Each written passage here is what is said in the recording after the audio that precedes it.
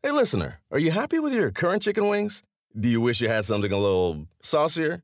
If you answered yes, then it might be time for you to break up with your old chicken wings and get a new honey.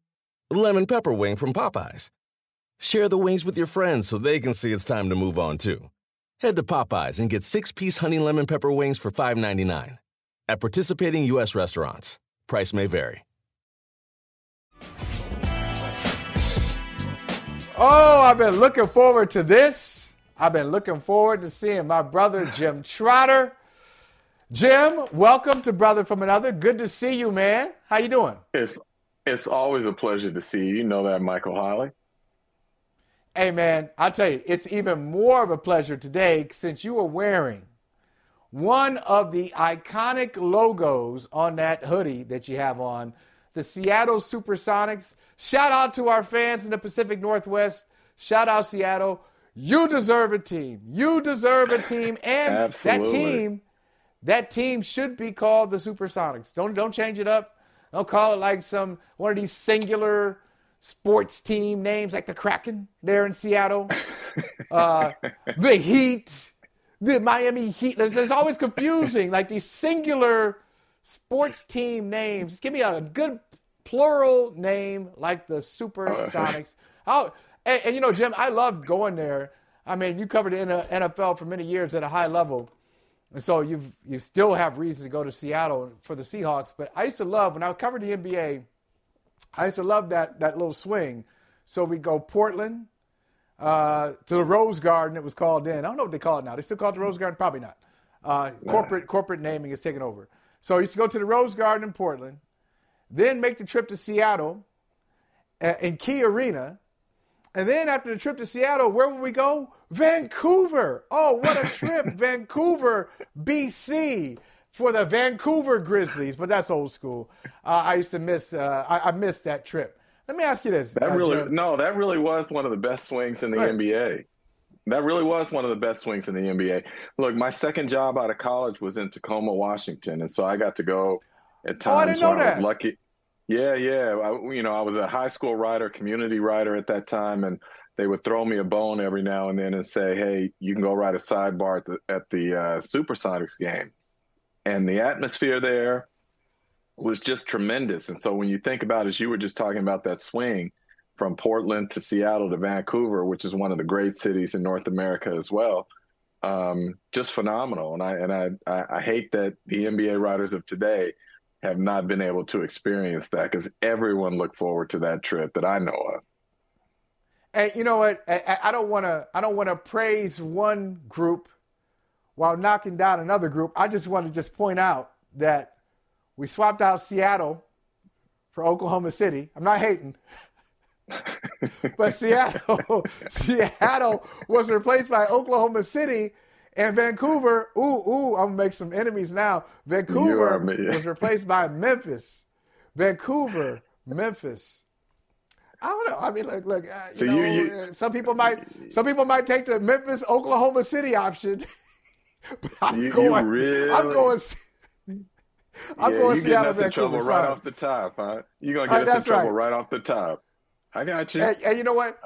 But at least I'm getting us in trouble. It's you and it's me. I'm speaking for myself. I'm not speaking for you. So if I do something, I'm going somewhere here. If I do it, I'm not going to blame Gary Carter for making me do it. I'm not going to blame Natalie for making me do it. I'm not going to blame Matt Casey and Courtney Gustafson on different shows down the line for making me do it. No. I got the mic, and I'm going to take responsibility. Unlike some of these millennial coaches in the National Football League. Jim, I see that you have a scapegoat season in the NFL. I don't know what your take is on it. I think I'm going to agree with you, though, because I'm looking at some of these firings from these coaches, and I'm thinking, okay, so what's your messaging is? Your messaging is things didn't go well, and it's not your fault. It's not. I know they'll spin it into, well, I'm being accountable. The buck stops with me. It starts and stops here, so I've got to make tough decisions. Well, I don't know about that. Maybe a more noble decision is to say what you did to put your team in this situation and not blame people down the line. Jim, I'm shocked. The LA Chargers blew a 27-zip lead in a playoff game, and they fired the quarterback's coach and an offensive coordinator. Yeah. What? Look, I would say this to you. I know. I would say this to you. What this is to me is about a day and age now where I'm going to make changes to keep my job. It is not about, I think they did a poor job. It is about ownership that says, if you want to stay on the sideline in that position, you got to make some changes. Some coaches do, and some don't. I'll give you, for instance, last year, not last year, but a couple of years ago, this very same franchise, the Chargers, it was known that they wanted some changes on the coaching staff. Anthony Lynn, who is a man of character, said, not doing it. And what happened? Anthony Lynn got fired. And you and I have talked about this. You and I have talked about this in the past with Marty Schottenheimer going all the way back to Cleveland. The ownership, Art Modell, wanted changes on the staff. Marty Schottenheimer said, I'm not making those changes. And so what happened? Marty was out in Cleveland. So to me, it's when I use that phrase scapegoat, look, Byron Leftwich is taking the fall for some of the things that went on in Tampa. And a few years ago, before Tom Brady arrived, what did that offense look like with Byron Leftwich running it with Jameis Winston? It put up tremendous numbers in terms of the pass game, a 5,000-yard passing season, I think 33 touchdown passes. It so happens Jameis Winston also threw 30 interceptions. Are we going to put that on Byron Leftwich? But anyway, that offense was one of the better offenses or more productive offenses in the NFL that year. Tom comes in, and what does he do? First 2 years, he puts up all these crazy numbers, and we want to give credit solely to Tom Brady. And now that there's a bad year, and Brady doesn't play well, and Mike Evans doesn't play well, and whatnot. Preach! Now it's Byron Leftwich's. It's Byron Leftwich's fault. I mean, come on here. What are we doing here? And the thing that bothers me most about this, Michael, if I can be completely frank here, is that when you do something like this, it attacks the character of these men who are being let go, particularly a guy like Byron Leftwich, who we know last year had an opportunity to be the head coach at Jacksonville and decided to pull out because he didn't feel the situation was right. But Byron Leftwich is a good football coach. Byron Leftwich is a good offensive football coach. Byron Leftwich played quarterback in the NFL. He knows the position and whatnot. His offenses have put up numbers prior to Tom Brady even being there. So it's just curious to me that one bad season, and what's the reaction? You're out. And I have not talked to Todd Bowles about this yet, but I have to believe that for him to keep his job, there needed to be changes made on that staff. And that's the unfortunate thing that Byron Leftwich ended up being one of the people who was let go. See, there's a lot there. You said a lot of good stuff there, Jim. I agree with it all. This is not one of those contrived, I got to disagree with Trotter to make it better. No, we don't do that. I agree with everything you said. And I'll start here. You know, one of the things that makes me cringe when I hear teams do it, it makes me cringe, although it's accurate. When they do when they break it down, family on three, 1, 2, 3, family. You know, you hear like basketball teams do that sometimes. Football teams do that when they go into a huddle and they break on family. Well, some families have your back. Some families will come together. They can talk about each other. But if you try to come at them, no, this is a united front. And you're not going after our brother. You're not going after our sister. Not on our watch. We do this together. And some families turn on each other. And so I think, 1, 2, 3 family, we're seeing the families that kind of turn on each other. Yeah, during the season, hey, we're in this together. Hey, nobody outside of this locker room understands. We're in this. Come on, this is a brotherhood. But then when it comes down to it, what do you do, as you pointed out, when the owner comes to you and says, all right, you're going to keep your job and do what I want, or you're going to stand by your principles? And some people stand by their principles and say, you keep the damn job. You got the job. I know I can coach. I know I'll land somewhere else. It may take, I may go on a 2-year detour. It may be a 3-year detour. But I'm gonna come up on the right side of this. I'm gonna be able to sleep at night and keep my conscience because I'm gonna make the right decision. And let me just get to Tom Brady here for a second. Tom Brady's a coach killer. He is. Now, he's a coach killer. Let me just go back, okay? Brian Flores told us last year, about almost a year ago, Brian Flores came out with his lawsuit, racial discriminatory hiring practices against the National Football League. And in that paperwork, we learned all sorts of things about the Miami Dolphins, how they incentivized him to lose. The Dolphins paid the price, by the way. Sorry, Stephen Ross, you don't think you did anything wrong. Yeah, well, a suspension and lost income or a fine says otherwise from the NFL. And draft one of the worst things. And draft pick. Roger Goodell said it was one of the worst things he's ever seen. That's in print. You can look that up. Well documented. But one of the things that was going to happen, Tom Brady, he's always around when coaches are losing their jobs. So Tom Brady and Sean Payton were going to come in. Brian Flores out. Tua Tagovailoa out. Sean Payton and Tom Brady in. That's one. That was going to happen. That whole plan blew up. So they were going to do that. So by extension, you could say Tom Brady was fine with that plan. So Brian Flores, a guy who was on his staff in New England, loses his job. So be it. It's what I need. It's what Tom Brady needs. Now, let's go second year in Tampa. He retires after that second year in Tampa.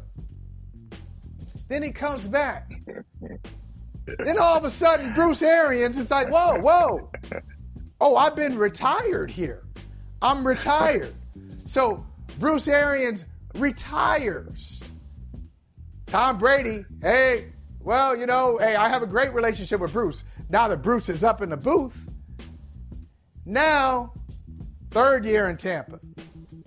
Byron Leftwich, couldn't stop loving on Byron Leftwich in 2020. Hey, he's a great play caller. He's a great mind. I really enjoy it. They were great in 2020 on offense. They were great in 2021 on offense. They were not great in 2022.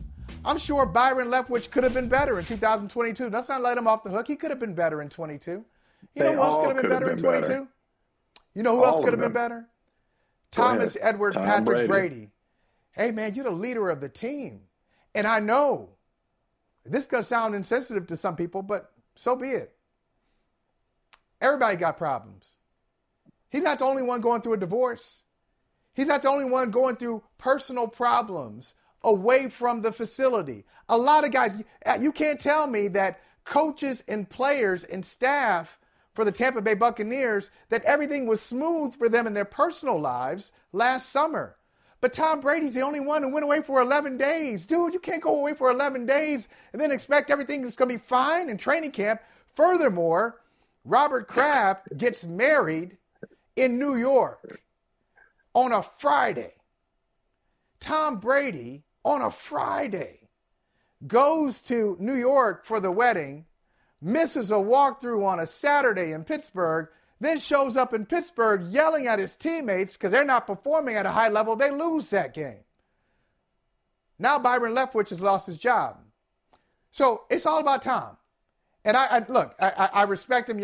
Let's not get into this. Oh, you hating on Brady. I'm just telling the truth about Brady because I've seen him I still think he's the greatest player I've ever seen, greatest quarterback I've ever seen in NFL history. But he deserves some of this finger pointing too. But you know what? Byron Leftwich lost his job. Bruce Arians lost his job. And Tom Brady will go on to the next location. Probably not Tampa. Wherever it is, get the graveyards ready. You're going to need some more space because Tom Brady, there's going to be some coaching tombstones there too when Tom Brady comes to your city. What did we talk about before the season? And I said to you, I didn't think Tampa was going to make the playoffs. And had it not been for them being in a horrible division, they would not have made it. That said, why did I say that to you? And I told you at the time, when you think about retirement, there is this adage that you are already retired. And he had already retired and then came back. So his mind was not right, in my opinion, from Jump Street. The second thing is, if you watch Tom Brady this year, when he was in New England, one of the things you saw is that he was willing to stand in that pocket and take the hit to deliver the pass. Ooh. When I watched Tom Brady this year, I saw a quarterback who did not want to stand in the pocket and take the hit to deliver the pass. And I'm like you. I'm not hating on Tom Brady. I think he's the greatest quarterback ever in the history of this game, and that's coming from a guy who is a San Francisco native and who had sworn for decades there would never be another quarterback greater than Joe Montana, okay? And I'm saying that Tom Brady is the greatest. But I also know this, when you get older, things change. Your game changes. And look, if everything is perfect around him, if the pocket is clean, he can still sling it with the best of them, I believe. But that ain't the game in Tampa, and we knew that when they lost 3 offensive linemen at the start of the season that was not going to be it. And so, again, he did not play well this year. Mike Evans did not play well this year. Leonard Fournette did not play well this year. The offensive line did not play well this year. And so for Byron Leftwich and Clyde Christensen and others to take the fall for that, I just think it's terrible. And the other thing is, you say Tom's going to go on to his next stop. This better be a buyer beware for whatever that next team is, because you are not getting the Tom Brady, the one who won 7 Super Bowls. You're not. You're getting a quarterback who is older, who doesn't want to be hit. And if I'm reading this right from what I saw this year, I can't say that his commitment to football is 100% beyond everything else as it used to be. And that's how I feel about it. Yeah, it's really tough. I mean, to go into a situation where your quarterback doesn't want to be hit. And I heard somebody talking, I can't remember. I want to give credit. And look, no quarterback wants to be hit. Let's acknowledge that. No quarterback wants to be hit, right? They don't want it. But Correct. You usually don't know that. It's not that obvious. And if I'm one of his teammates, if they dare and go back and watch that film from the wild card game against Dallas, I wouldn't watch that together. If I'm Tom Brady, I wouldn't sit there and watch that with my teammates because that's embarrassing. Those guys know, especially the defensive players. Defensive players know when you don't want any kind of contact. They can. So defensive players on his team sitting there watching that film, seeing him skip passes, release the ball early. He threw that interception in the end zone. It was 6-zip because of the extra point situation. We'll talk about that later. But it was 6-zip. Tampa has a first and goal situation. Looks like they're going to score something. It'll be 6-3, if not 7-6. Okay, they got a kicker who can make extra points. And Tom Brady doesn't want to get hit, and he tries to throw it away in the back of the end zone, interception. That was all because he didn't want to get hit. He had about, I'm going to say at least a half dozen of those throws, probably more, since he threw the ball 66 times, Jim. 66 times in a playoff game. So how can I go in to a season knowing my quarterback will be fine unless things aren't perfect? It's football. Things will be imperfect. Absolutely. A lineman's going to get beat. The best of them. Your best guard, your best tackle is going to get beat. And your quarterback's going to get hit. Yeah, and what it also said to me, it was a reflection that he had absolutely no confidence in those people in front of him. Right? Because if you're already shying away from that contact before it even arrives, which we saw at times this year, it tells me that you don't believe in those guys up front. And I'm not saying he should believe in them because they didn't play well up front. But the reality is when you play that position, you make a deal with the devil that there are times you're going to have to give it up to get something. You have to give something to get something. And what you give is your body to get that big play. And what I saw at various points this season is that Tom was not willing to give that. So if you are that team who is going to court him to play for you next season, just know that. Just know it. And then how are you going to do that? I mean, how are you going to do? I'll say this. The last thing I'll say about Brady, because I kind of want to get in a word on Sean McVay too. What you got on Sean? I want to hear this. Okay, just on Brady, real quick. I'll say, look, if I need a great offensive line, if I need a tight end who can take the pressure off me, I need a great offensive scheme. I need a good running back. Between the tackles back and a third down back. I mean, okay, yeah. Don't we all? Don't we all? Like how many times can you create that? How many times can you create that situation? Give him credit. He did in 2020. They did in 2020 because you had Mike Evans, a younger Mike Evans, 3 years younger Mike Evans. You had Godwin, who was healthy. The answer was yes. They traded for Gronk, so you had Gronk in there. They were a good offense the year before, but remember Bruce Arians, they asked him, I think it was at the scouting combine, they said, hey, what does your team need? What's the biggest difference with your team, or what's the problem? He said quarterback. He said it flat out. That's before they had Brady. He said quarterback. And he even put it out, probably some tampering. He was like, hey, if we can get Tom Brady, we'll be in good shape. He knew that. The infrastructure was in place, and then Brady made it better because he added a couple more. They drafted a tackle in the first round. I think they drafted Tristan Wirfs there. So they were able to support him. But that's rare.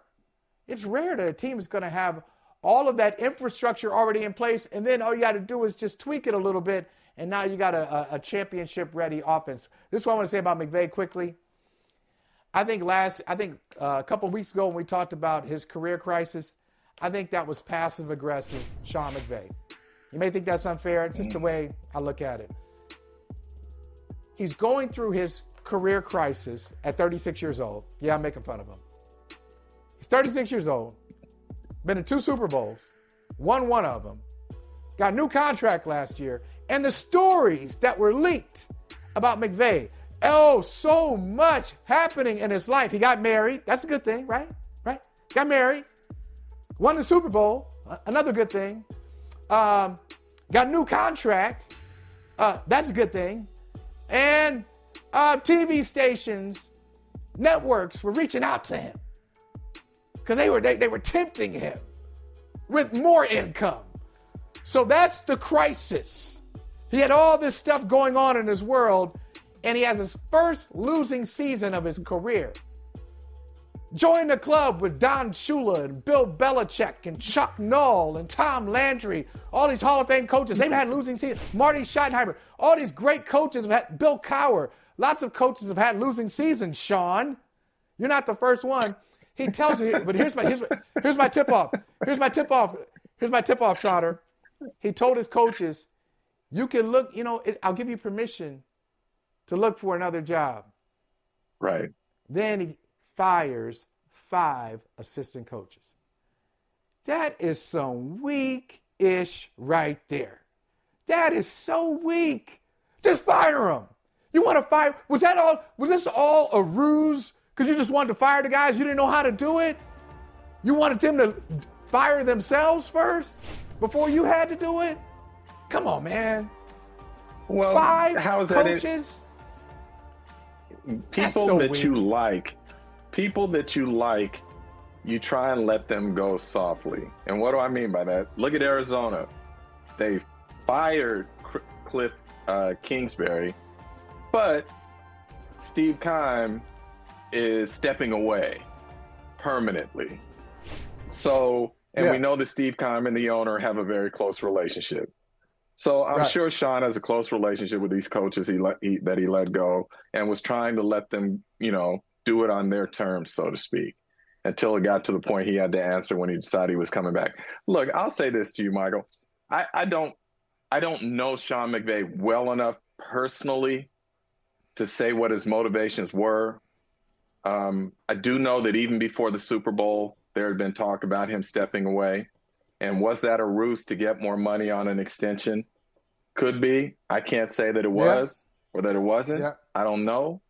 But I will say this now. This coming season, it is all on Sean McVay. Because now you are back to getting the coaches that you want. You are returning for all of that. All the guys like Brandon Staley talked about, the guys who are hungry, who have the vision that I have for how it should be done. All of these things. It's on you now.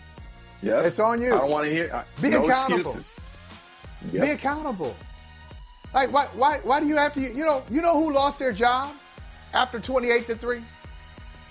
When the Falcons blew a 28-3 lead in the Super Bowl, not in a wild card game, in the Super Bowl. Did Dan Quinn lose his job? No, he didn't. Kyle Shanahan got a promotion. He got a head coaching job. Nobody lost their job because a team blew a 25-point lead in the biggest game of their lives. You don't always have to settle it that way. Go to the root of the problem, and sometimes the root of the problem is the head man. Anyway.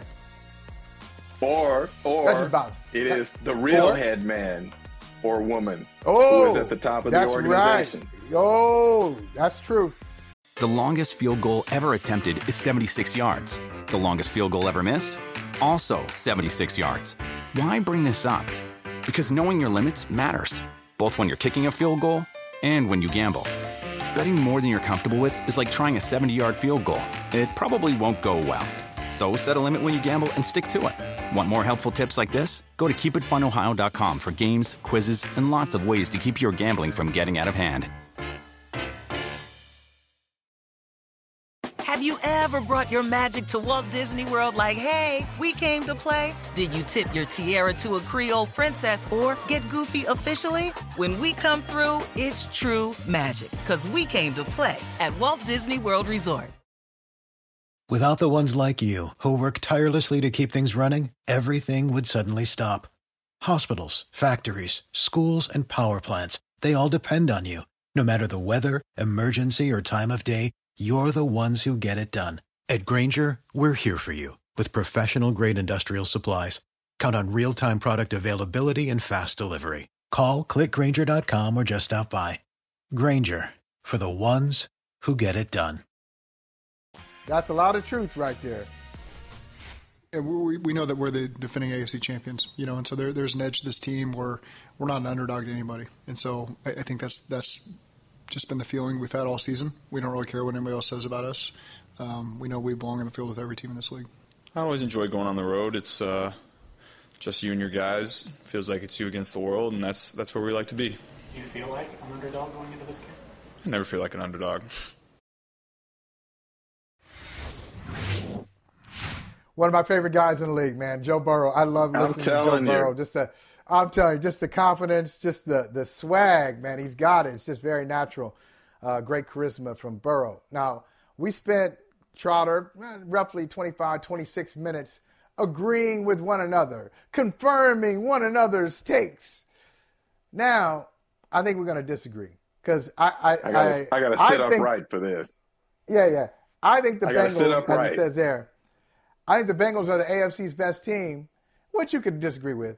But you think that Bengals-Bills should be a neutral site game. It's going to be a great game regardless of where it is. It happens to be in Orchard Park, New York on Sunday. But why do you think this game should be a neutral site one? Well, first of all, we agree on the AFC. I think the Bengals are the best team in the AFC. So that's first. Second, I think it should be a neutral site game from this standpoint. We know how the league came up with its decision on how it was going to structure things without counting that Buffalo-Cincinnati game. And since the game earlier this season, late in the season, was in Cincinnati between the Bills and the Bengals, and the Bengals were leading early in that game, to me, I always had the Bengals winning that game. That was just my viewpoint. And so I feel like now they're being penalized in a way, having to go on the road and play at Buffalo in a playoff game, when really they may have been the better team all along. and they didn't get to prove it that night. So that's just my take on it. I think just to make it right, go play it at a neutral site game and let the better team win. But and this is strong here, I agree with Zach Taylor and I agree with Joe Burrow. And my attitude is always, look, you know what? If you're the best, you'll win anywhere. It doesn't matter. Yeah. I firmly believe that. We have seen wildcard teams win the Super Bowl, and I still believe that Cincinnati is the best team in the AFC, and I believe that it will go on the road and do what has to be done. Yeah, and let's not further the precedent of neutral site games in the playoffs, short of the Super Bowl. Now, I think, as a matter of fact, the Super Bowl. Right, but. But come on, Mike. I mean, these circumstances were so unprecedented. I know, you're right. and that's fine. Yeah. And you can go with, you know what? We never even had to get there. They were unprecedented, but as a result of the unprecedented circumstances, you know who stood tallest? Sean McDermott and Zach Taylor. They stood tall. No question. It was no question. Hey, whatever. And McDermott said it. We heard it in that press conference, that initial press conference where he's on the dais with Josh Allen. He said, I said to the team, you want to go out there and here are the consequences. If you don't play, we can't take a loss in this game. We might forfeit or whatever. And they said, we don't care. So that was the right decision. But because of that decision, I feel like it should have just gone to winning percentages. So it shouldn't be a neutral site. I don't think Atlanta should be a neutral site for the conference championship. Listen, because of the percentages, Kansas City's your true 1, Buffalo's your true 2, Cincinnati's your true 3, and you live with it.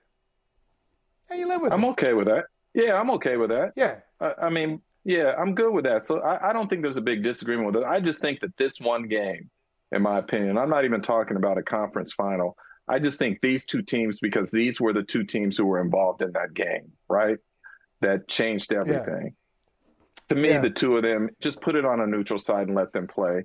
Or if anything, put it back in Cincinnati where the earlier game was and do it that way. That's just how I feel. But having said that, Cincinnati, if you are the team that I think you are, go out and handle business and do what you got to do. And we'll see you down in Glendale, Arizona. Well. On the way. So I know they do what they got to do. You're going to say I jumped over Kansas City there, and you're right. Yeah. When you beat 18 3 times in a calendar year, I'm going to make you the favorite over that team if you play it a 4th time in, what would that be, 13 months, Kansas 14 City? Months? Yeah, that's right. Yeah. Right. Yeah. So I want to talk about forget about neutral sites. I want to talk about your area.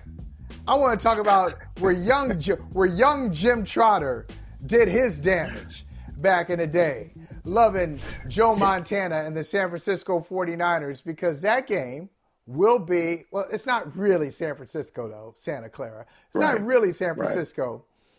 But you got Cowboys. Dallas isn't really Dallas. I know. I just like kind of like throwing that. Like Santa and New Clara's York isn't really New York. And New York but it's close isn't enough. Really New York. Hey, Jersey is closer to New York City than Santa Clara is to San Francisco. That's a hump. That's a real drive, right? No, I mean, it's right there. Hold on. It's only a real drive because of the traffic you can see New York. involved. It's only a real drive because of the traffic involved. Man, when I'm in the Meadowlands, I can reach across and touch New York City. I can just touch it. Anyway, San Francisco, Dallas this weekend. I have backed myself into a corner, arguing with Michael Smith. And so now I'm in a corner. And I'm just going to make it worse. I'm going to stay in the corner. I'm going to burrow myself into a corner. No, not Joe Burrow. I'm going to burrow myself into this corner because I think that Dallas is going to blow out the Purdy's. Brock Purdy and the San Francisco 49ers. I like Dallas in this. I keep waiting for Purdy to Purdy, and maybe this is the game for it. Tell me I'm wrong. That Brock Purdy is the real deal, and he's not. Okay, tell me why. You're wrong, and he is the real deal. And if you wanted, you could just play back Vinny's comments from yesterday. let me tell you something. When I was at the game where Jimmy Garoppolo went down in the first quarter and Brock Purdy came in, and I always say this, I don't get caught up in stats and all of that. The first thing I look for is how does a player conduct himself? What I mean by that is, can you see nerves? Does the moment appear too big for him? And in that moment where he stepped in, remember, they were playing a Miami team that was hot at the time, wanted to make a statement on the road, all of that. And Brock Purdy stepped into that game, and it was like he was a 12-year veteran. Now, everything wasn't perfect, but what you saw is that the moment was not too big for him. Now go to last week's playoff game. Was there again. Early on, I thought I saw a few jitters playing in the playoffs for the first time. But after that first quarter of that first half, what did he do? He settled in. And again, what is so great for him is that he has truly one of the all-time great play designers in Kyle Shanahan. And if you watch many of his throws, I mean, he's got a player running wide open. And that comes from play design in part. And all he does, and he will say this repeatedly, is all I have to do is distribute the ball to our playmakers and let them do what they do. And that's when you see all of these yards after catch that we see. So I don't see that being an issue here in terms of all of a sudden Purdy is going to look like the rookie or the last pick in the draft. I think this guy is for real. And I thought Vance Joseph said something really interesting to me last week. Vance Joseph, defensive coordinator of the Cardinals. Cardinals were the last team to play the 49ers this season in the regular season. And Vance said that this guy performs like a veteran. And I said, well, Vance, how does a guy like this go to the last pick in the draft? And he said something that was really interesting to me. He said, because he started for 4 years in college. And he said, so there is a bigger book on him for teams to nitpick things. That's good. He said, I like that. When you see a Trubisky or you see a Kenny Pickett or somebody who might have only 1 year and they have that great 1 year, there's not as much to look at. And so you base a lot of your evaluation on that 1 year. And the thing that he loves about Brock Purdy is the man has played a lot of football. And so now getting into a situation like this, it's not foreign to him. And that's why I think we are not going to see Brock Purdy fall off the cliff, so to speak, as we go through these playoffs. I like that. I like that. And I love that insight from Vance Joseph. It makes a lot of sense. I'll say this as we head to break, and we'll get to Dr. Jason Johnson on the other side. I'll say I don't think he's faced a defense quite like Dallas. The kind of pressure Dallas can put on you, the speed the playmakers they have. I mean, think about Miami. Think about Seattle. He's played Seattle twice, once in the regular season, once in the playoffs. Tampa Bay.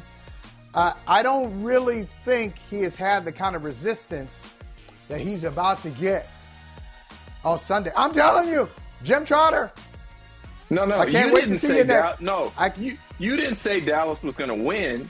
You said Dallas was going to blow them out. Am I right? Okay. You're right. I'll see you next week. I like that. I'll see you next week. It's like a boxing match. I'll see you next week then. We'll be there. I'll be there at weigh-in. The longest field goal ever attempted is 76 yards. The longest field goal ever missed? Also 76 yards. Why bring this up? Because knowing your limits matters, both when you're kicking a field goal and when you gamble. Betting more than you're comfortable with is like trying a 70-yard field goal. It probably won't go well. So set a limit when you gamble and stick to it. Want more helpful tips like this? Go to keepitfunohio.com for games, quizzes, and lots of ways to keep your gambling from getting out of hand. Have you ever brought your magic to Walt Disney World like, hey, we came to play? Did you tip your tiara to a Creole princess or get goofy officially? When we come through, it's true magic, because we came to play at Walt Disney World Resort. On May 10th, Kingdom of the Planet of the Apes is coming to IMAX and theaters everywhere. This summer, one movie event will reign. It is our time. They stole my village. I know where they're taking your clan. Bend for your king. Never. Kingdom of the Planet of the Apes. Only in theaters May 10th. Tickets on sale now. Rated PG-13. Some material may be inappropriate for children under 13. Jason Johnson up next. Been mutting and showing shit. I chose not to, but now I'm out here walking with the football team, picking up trash. But I'm mutting us. Man, get out of here, man. I should leave. I'm not even under contract doing this. I'm mutting us? Man, get out of here, man. They mutting me. These cause ain't even clean my damn office when I got here. I'm mutting y'all? Get your ass, man. Come on, man. Come on, man. All this here was trash in front of me. Who you think got this cleared out? That building right there got trash in it. It's f***ing trash. What are you talking about? You need no donors to come out and help out because people just want money. That's why I don't f*** with social network. F*** out of here, man.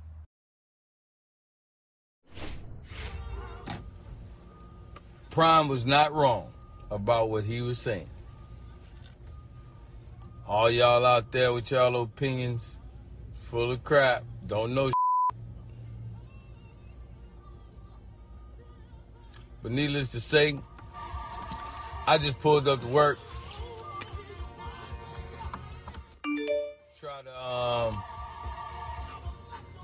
We're gonna try to help y'all too, man, because I know a lot of HBCUs need help. I'm just here to help here first. I see it all too clearly. All our HBCUs need help. And they need help because of the people who's running it.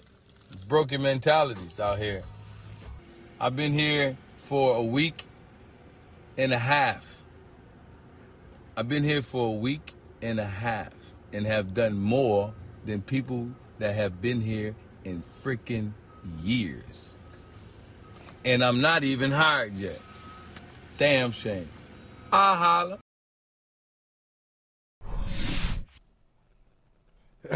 So that is new Bethune-Cookman head coach Ed Reed, I think, because you calling out the school like that before the first game is played. I wonder, will he make it to the first game? But he's talking about all the issues that are happening at Bethune-Cookman. Dr. Jason Johnson, this got your attention. Tell us why it got your attention, Doc.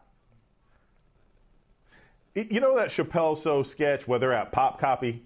And he's like, F all of you, and then join Pop Copy. That's what this made me think of.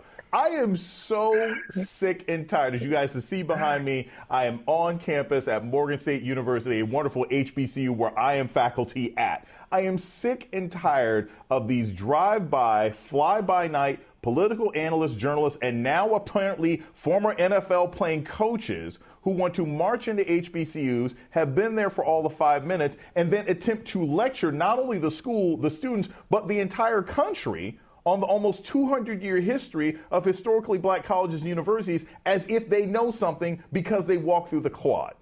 It's not just insulting what Ed Reed said, because it shows not only a lack of professionalism, but it shows a deeper level of disrespect that all too many African-American professional athletes have for HBCUs, the very schools that made it possible for their predecessors to get into the league to make opportunities available for them.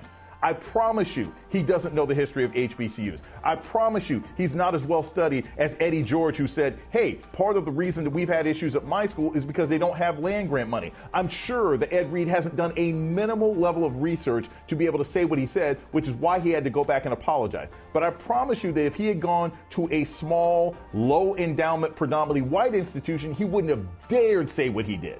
And that's the larger issue we have here. I'm happy to have a discussion about HBCUs. I'm happy to have that discussion with people who know things. But what I don't like is black athletes going back to HBCUs and claiming that they're saviors when they don't know the difference. This man, he ain't too short. He ain't blown a whistle for one game or one play.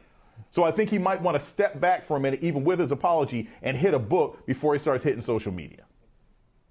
Jason, can I ask you, how dangerous are his words and the words of Deion Sanders, and why? How dangerous are they? They're incredibly dangerous. They're incredibly dangerous, and here's why. One, you feed into the overall negative zeitgeist about HBCUs, when in fact the story of HBCUs has been improving. Since the Obama administration, it's not necessarily crediting Obama, but since the Obama administration, the last 10 or 15 years, you've had more HBCUs move into the black, move into solvency, increase HBCU numbers across the country. And I'm not just talking our Ivies. I'm not just talking Howard and Spelman and Hampton. I'm talking about Johnson C. Smith. I'm talking about Central. I'm talking about Morgan had one of the largest incoming classes the last couple of years. More and more African-American students and athletes are recognizing, especially with the NIL, that there are opportunities to be had here. So when you have these prominent athletes who are given a lot of attention, who have millions of social media followers, downing these institutions, claiming that these institutions are institutional failures without having much institutional knowledge, it hurts fundraising, it hurts recruiting, and it damages the reputation of the school that many other students are leaving and trying to sell when they go to jobs in the real world. Well, let me ask you both. Doc Johnson, you are teaching at an HBCU. Jim Trotter, you're a proud graduate of the real HU, Howard University. I love that. I love that little debate. I love that. And by the way, Doc, Trotter always says, hey, we never had institute in our title. I just want to put that out there. I love that. No. Oh, that was Weiss? Steve Weiss? Yeah, that was Weiss. That was Weiss. You can't put that on me because I would never disrespect Hampton in that way. But I do want to ask you guys this. Okay, it's all fair. It's all fair to say, hey, what are these athletes doing, and why would they come out, with so disrespectful, talking about things that they don't necessarily know the history of? Okay. How about the flip side? What's in it for Bethune-Cookman? Why does Bethune-Cookman reach out to Ed Reed as opposed to somebody else who may have more knowledge and more respect for what they're doing? Jackson State and Deion, that's well-traveled ground. But a lot of these schools are reaching out to these athletes who are not necessarily attuned to the greater mission. So why do you think that is? Well, if you're asking, money. Here's the thing. Yeah, there's nothing wrong with that. There's nothing wrong with hiring. We'll call it stunt casting, right? There's nothing. Look, that's how you got Steve Nash, right? Okay, there's nothing wrong with hiring former athletes and making the assumption that maybe they could turn out to be decent coaches. There's nothing wrong with that. There's nothing wrong with taking somebody who's not that experienced and giving them an opportunity to teach young men and women who may be playing for them what the actual sport that they're trying to play in is like. There's nothing wrong with that. My issue is the disrespect. You have been offered a job, and so you're supposed to research the job before you go. For Ed Reed to say, oh, I'm here to save HBCUs, dude, had you never visited campus? Had you never talked to students? Did you know what your budget was going to be? Did you know what your financial circumstances were going to be? Like, this is the guy who shows up and goes to Chick-fil-A and is like, yo, there's grease all over the place. What is with this? It's Chick-fil-A, bro. That's why you got the job, right? So if you know that Chick-fil-A is going to be filled with chicken grease and waffle fries, how are you going to go to an HBCU that has suffered through financial difficulties in the state and be shocked that some of the facilities are not up to your local, Orange Theory? Chill out. Do some research before you start running your mouth. It's good for the school. It's also good for these athletes, but they need to show more respect. Look, the only time many of these athletes have ever been on an HBCU campus was when they went on a recruiting visits to PWIs, and the PWIs brought them to an HBCU campus, making them believe that the culture was there, that it's okay if it's not on the PWI campus, they can get it here. When I was at Howard, Georgetown would bring his basketball recruits over to our place to be a part of the culture. And some of those players ended up marrying women from Howard after that. Down at LSU, what do? They take their recruits down to Southern. Why? To be part of that culture and make them feel comfortable down there. So it happens. So, look, for me, what's happening here with administrations when they do this apart is, look, we live in a celebrity culture. And if a Deion Sanders or an Ed Reed, Hall of Fame guys who are out there in the public that we know well, the name recognition and whatnot, come to you and say, hey, I have an interest in coaching, as the doctor said, I'm okay with that, But again, know what you're getting into. And then if you're truly there, like I get tired of hearing them say, we're here to help HBCUs. We want to save HBCUs. Well, then don't look at them as a stepping stone. Do what Larry Scott is doing at Howard, where he was offered a job at Alabama as the tight ends coach under Nick Saban. He said, you know what? nah, I'm going to pass on that because I feel I have a greater calling here at Howard and I want to do something. And so he stayed at Howard instead of going to Alabama. So that's my point. Just be real about what it is. And as an HBCU alum, I get tired of them looking at us at times, from what I hear, as stepping stones. I really do. There is something special if you've attended an HBCU. There is something special about that university, right?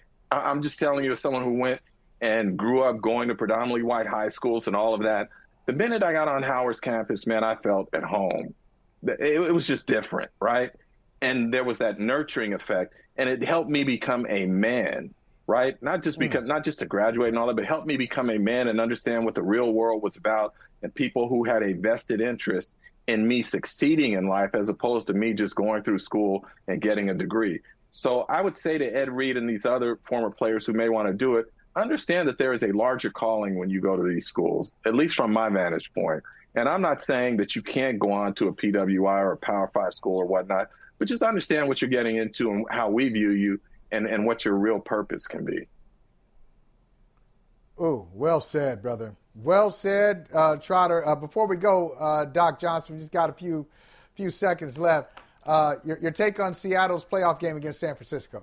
You told me it was going to happen. I just wanted to know how you saw it. I mean, it was a beatdown. It was a beatdown. I've seen UFC competitions that were better than that. They were going to get beat down. The Seahawks are going to stay with Geno Smith. I'm very excited about that. They can continue to fight for a wild card spot for the next couple years because they're not going to end up being successful one way or another. And Brock Purdy is probably going to backstep, stumble his way all the way to a Super Bowl, which offends me deeply because, again, I cannot stand Nepo coach Shanahan. But at the end of the day, I don't think anybody can beat the San Francisco Golden State Warriors of the NFL. I don't even think the Eagles can do it, as much as I'm in my Eagles green and I'm hoping for Jalen Hurts to go up there and beat Patrick Mahomes in the NFL championship. I love that line. You catch that line he had, Trotter? He called him Nepo coach Shanahan. But that's like the NFL culture, because look at the front office, the ownership of San Francisco, family affair there. Dallas, family affair. Mike Brown is the owner of the Bengals because his father, Paul Brown, founded the franchise. Like all across, coaching staffs, general managers, ownership, like scouting, it's all over. That's America, I think. Doc Johnson, great to see you, brother. NFL head coaches are related to each other. The longest field goal ever attempted is 76 yards. The longest field goal ever missed? Also 76 yards. Why bring this up? Because knowing your limits matters, both when you're kicking a field goal and when you gamble. Betting more than you're comfortable with is like trying a 70-yard field goal. It probably won't go well. So set a limit when you gamble and stick to it. Want more helpful tips like this? Go to keepitfunohio.com for games, quizzes, and lots of ways to keep your gambling from getting out of hand.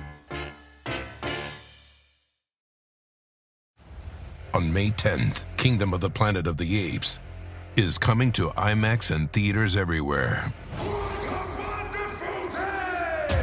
This summer, one movie event will reign. It is our time. They stole my village. I know where they're taking your clan. Bend for your king. Never.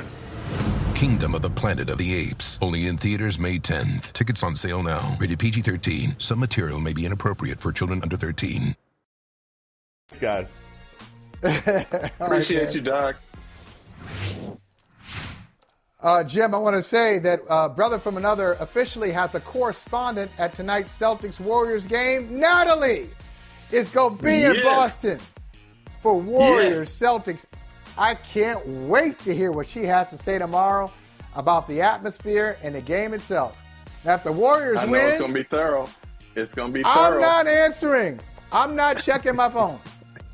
No. That's going to be intense. Trotter, always good to see you, brother. Enjoy San Francisco for that Dallas win, all right? The longest field goal ever attempted is 76 yards. The longest field goal ever missed? Also 76 yards. Why bring this up? Because knowing your limits matters, both when you're kicking a field goal and when you gamble. Betting more than you're comfortable with is like trying a 70-yard field goal. It probably won't go well. So set a limit when you gamble and stick to it. Want more helpful tips like this? Go to keepitfunohio.com for games, quizzes, and lots of ways to keep your gambling from getting out of hand. Dietz & Watson's been making meats and cheeses the right way since forever. What's that mean? It means never cutting corners, ever. It means cooking, not processing. It means our Virginia brand ham that's cooked to perfection, then twice baked to layer the flavors. It takes more time, but you can taste the difference. We come to work every day to do it the right way, even if it's the hard way. Because if it's not right for us, it's not right for you. Dietz & Watson, it's a family thing since 1939.